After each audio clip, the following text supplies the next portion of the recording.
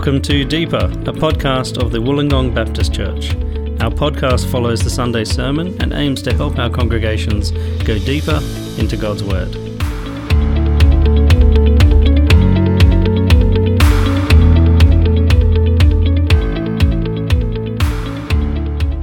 Welcome everyone to Deeper and our fourth episode in our Upside Down Kingdom series in Luke's Gospel. My name is Clayton Ryan and I'm a member of the 9am service. And this week I'll be discussing Luke chapter 18, verses 9 to 17, with one of our pastors, Ken Davies. So hi Ken, how are you today? G'day, I'm very well, thank you. Excellent, how's your week been? It's been busy as always, but that's a good thing. It's better to be busy than bored. Yes. Excellent. As always, Ken, having a couple of days to reflect on this passage since preaching it on Sunday, what has God helped you to see more clearly? I think the answer to that is that I don't want to be the Pharisee, and yet it's pointing me in the direction that that's who I am. And so it's a passage that keeps on coming back to us and thinking we want to come to the conclusion, this is for somebody else. But it just keeps coming back again and again saying, maybe you're making a mistake there as you make that conclusion about yourself.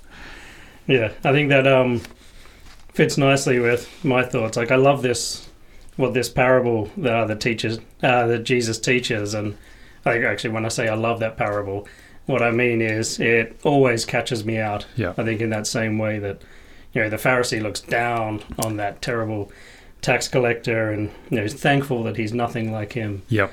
And I always find after I read this passage that I'm probably like, thank you God that I'm nothing like this Pharisee. Yes. And then that moment of, oh! I've done it again. So could you please start off with reminding us of the main points?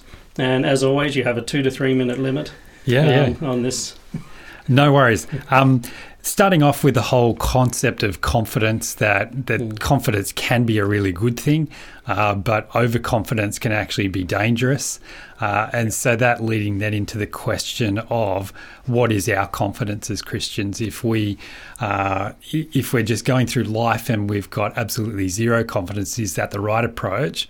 If we think, yep, I'm completely fine, is that the right approach? And so just trying to work out, well, what is our confidence in? So brought together two passages which are normally considered separately, but basically around the same theme, the whole concept of self-evaluation. As I look at myself, on what basis can I have confidence? But then the second part of the passage being, as I look at others, how do I evaluate them? And so a big focus on looking at the criteria that we use, on what basis are we determining that we're in or out, and then on what basis are we determining others are in or out. And so very, very clearly showing that our trust, our confidence is in the fact that we've got a merciful God who loves to welcome home repentant sinners. And therefore that then is the approach that we must, the attitude that we must have to others, that they also are sinners, and as they repent, then they're welcomed in as well. Excellent, thanks for that. Now, before we get into this passage, we were chatting briefly yesterday about it, and you mentioned that there was a question over the translation. I'm not sure what you call it, like a little translation issue or interesting quirk that you decided not to include in the sermon, but might actually be useful to mention in the podcast because it might give us a slightly different insight into the mind of the Pharisee. Sure. The reality is as people who are preaching, there is stuff that's left on the cutting room floor, and often you'll go off on tangents looking into something.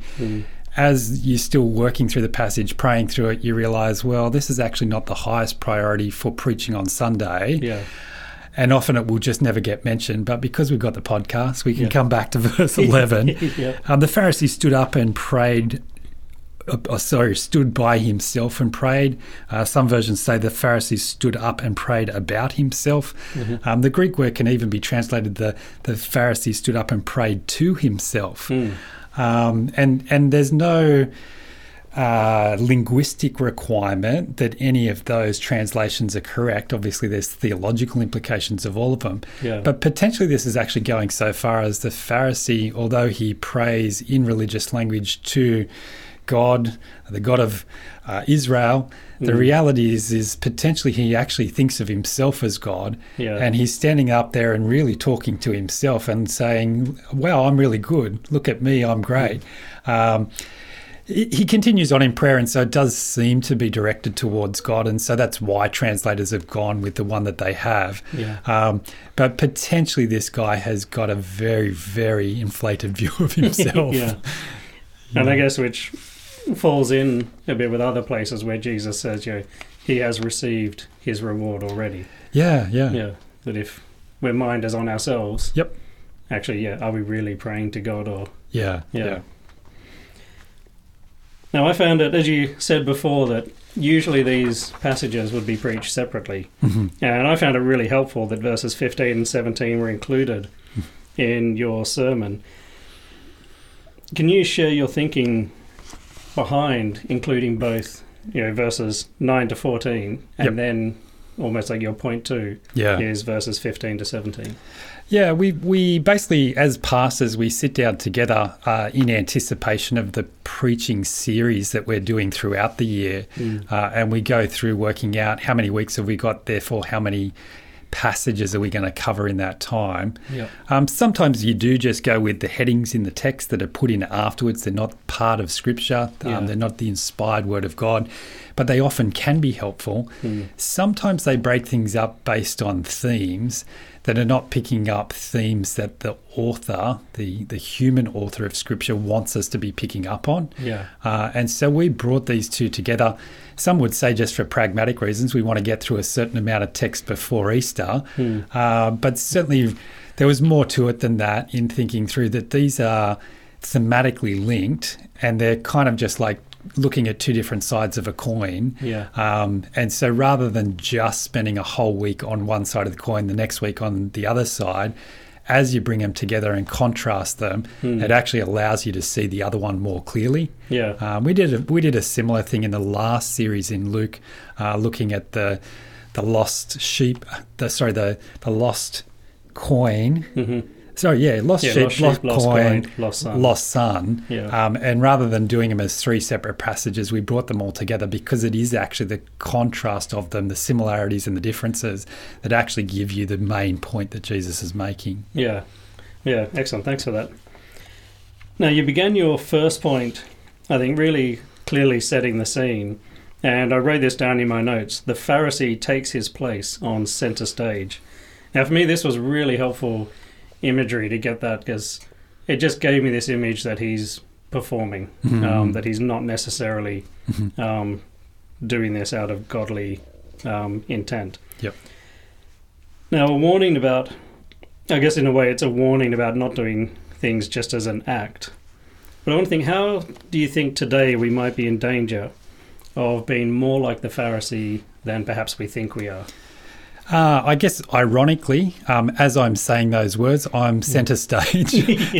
And we do have a stage in church, and that's just a practical requirement for people to be able to see, and a whole lot of other things. And so, like, there's those kind of logistical things that you could say, aren't you just going down the same track as well? I think more importantly, there's a whole lot of other things. I think there is a lot of me focus in Christianity today. A lot of our songs talk about me and my response. I'm going to sing of your love forever. And it's all about me and what I'm going to do to make God happy. I'm going to be the person that serves you. I'm going to make this sacrifice. And I don't hear a lot of singing then about God. And so that is a danger of, when I say Christianity in general, I'm not suggesting that the songs we're singing at WBC are the wrong ones. But there can be a tendency, rather than singing the old story, we've started singing what's my response to God. And that's just something that we need to be constantly aware of. Are we starting to slip into that thinking that I'm really good, I'm doing these things for you, God, you should be pleased with me, and so then we're becoming very pharisaical at that point. I think other things that we do, we make a lot of comparisons. It's very, very easy for us to say, "Oh, well, this is my church compared to the church down the road. This is my denomination versus the denomination down the road. This is my understanding of theology versus those people that have got that theology." Yeah. And so we're doing the same thing. We might not be comparing ourselves. I'm not doing wicked. I'm not an adulterer, but we are saying, okay, my theology makes me better than that person. Yeah. Or whatever the particular practice or thinking. And I think that's showing that the difference of the tax collector is it's just business between him and God. He recognizes himself as a sinner. He doesn't say, I'm a worse sinner than the other person. He just acknowledges that this is between me and you. Yeah. Whereas one of the Pharisees' problems is that he's saying, I'm better than them. Yeah. And by thinking that I'm somehow a little bit better than the other ones, well, you'll have to accept me. Yeah. And so comparisons that we make are very much down this line. I think the other one that I've just thought about is the assumption that we've done what God expects, and therefore that we're okay with Him. Yeah. And the Pharisee it's not like he's ignored Scripture and he's just decided to do his own thing. He has focused on Scripture. He's given his whole life to it. He's given away other job opportunities to take up the role of a Pharisee. This is a guy who has sacrificed a lot for God. Yeah. But even as he has done that, he's missed the main point. And I think there can be a danger for us as Christians that we focus on one particular aspect and think, okay, because I do this, therefore God's going to be happy, and we don't stop to look at the bigger picture. Yeah. And we can be just so defined by a particular thing I do. I'm involved in this ministry. I give money to that particular thing, so therefore God must be pleased with me. Yeah. Without stopping and looking at, okay, how's my whole life? How's my interaction with others? What are the other things that are going on that would actually mean that particular thing that I'm doing is actually not holding its right place in God's plan? Yeah.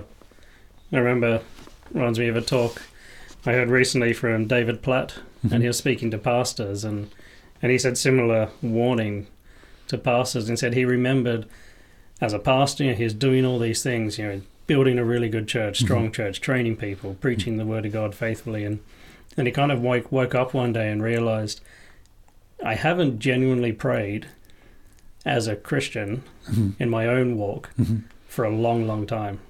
That everything has just been about doing all these things. Yep. Yeah.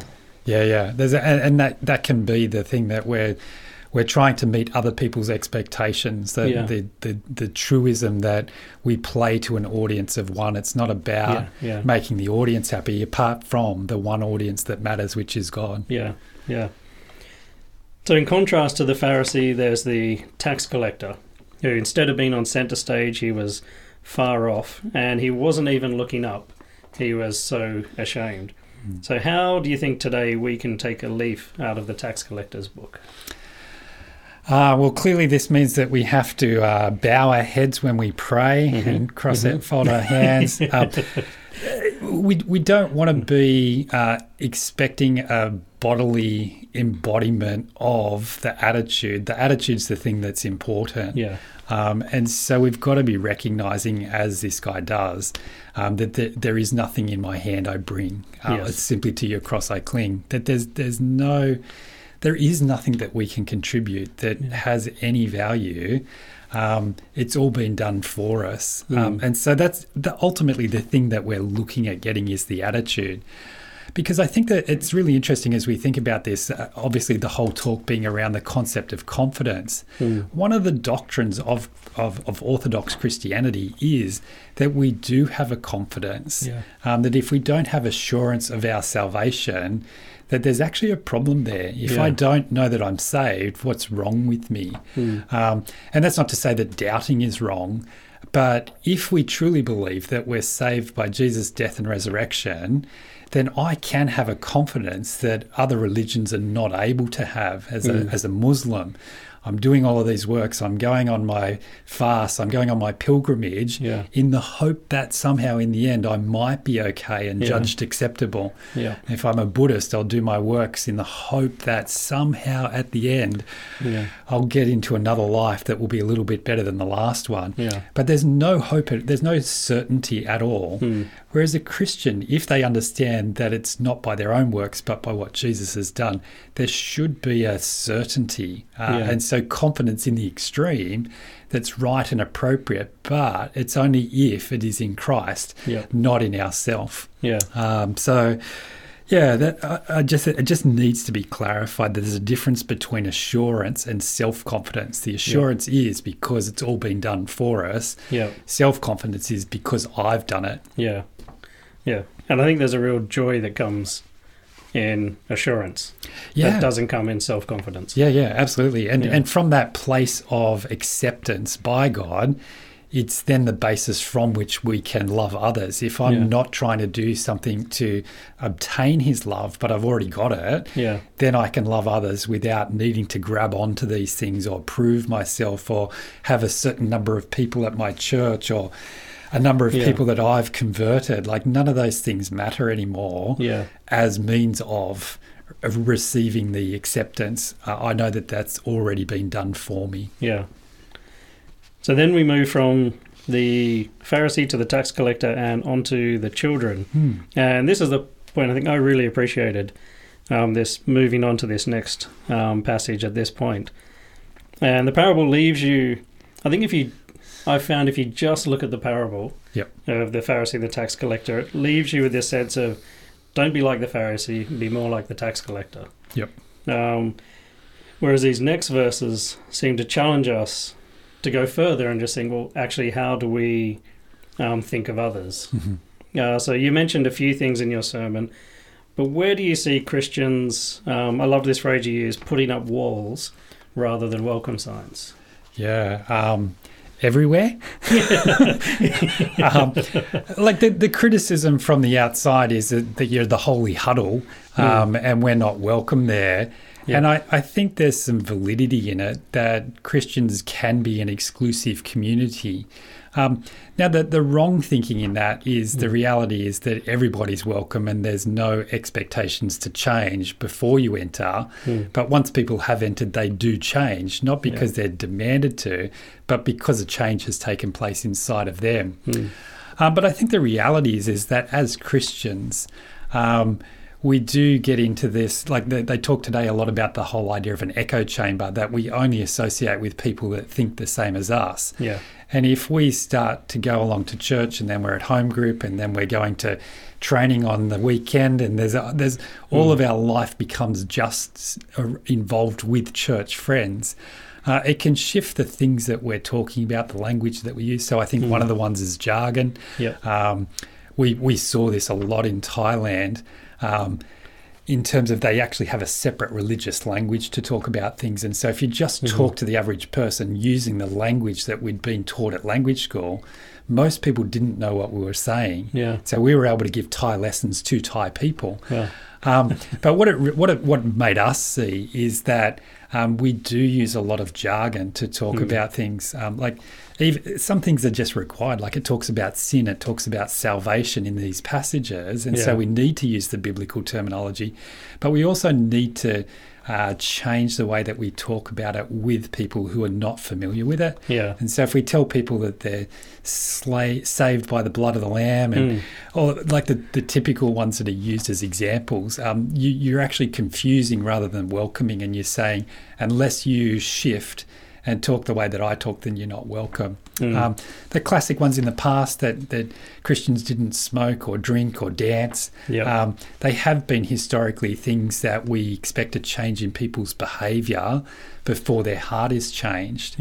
And we can still do that in terms of we might have a particular position on a particular behaviour or a political issue and say this is the Christian behaviour, our Christian point of view, and we demand people to think the same as us rather than to follow the same saviour as and allow him to change our thinking behaviour.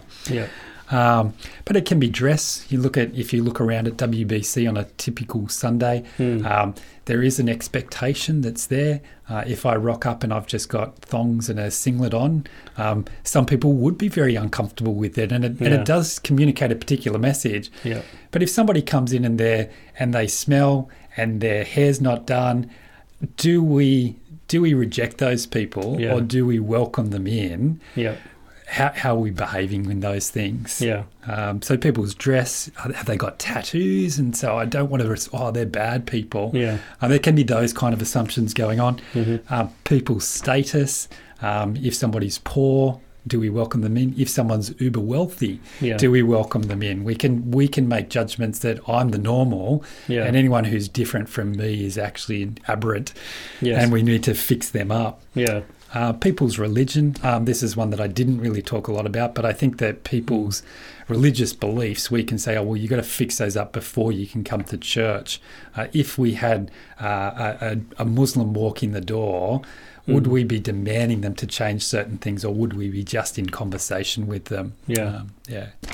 In one of the churches we went to, we had we were largely young professional congregation, and down the road there was a church that largely reached out to people in the housing commission. Yep. And we often thought, what would we do if someone walked into the wrong church? Yep. One day. And we had a guy come in, he was a construction worker. And it was very interesting that just not everyone sort of warmed to him straight away, because he was very different from the rest of us.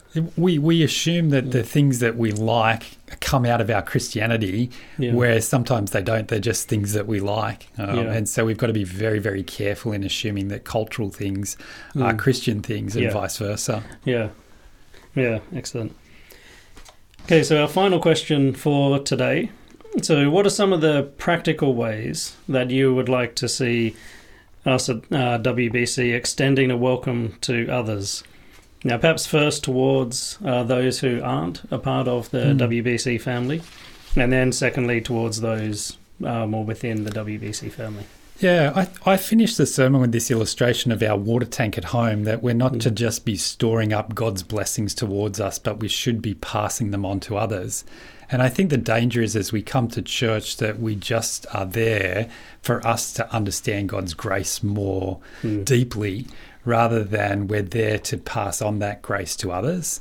And the illustration is certainly by no means perfect. But what I hope it does is it makes us aware that part of our purpose in meeting together as God's people is to be passing on the mercy that he's showed to us to others. And so as new people come into church, it is a very... if we've been at church for many, many years, it's just normal. We feel comfortable there. It's our home.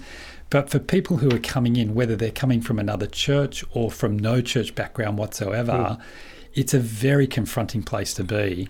And I think we have to be much more aware that as we're at church, we are hosts to people. And so as new people are coming in, the same as if they came to your house, you wouldn't just say, okay, well, thanks for coming today. Go and make yourself comfortable. You would show them where the bathroom is. You would say, okay, this is what lunch is going to be on in about 45 minutes. Come in, take a seat. What would you like to drink? And I don't think we generally have that attitude to new people who are coming into church, that we are hosts of them. They're at our place and we need to look after them.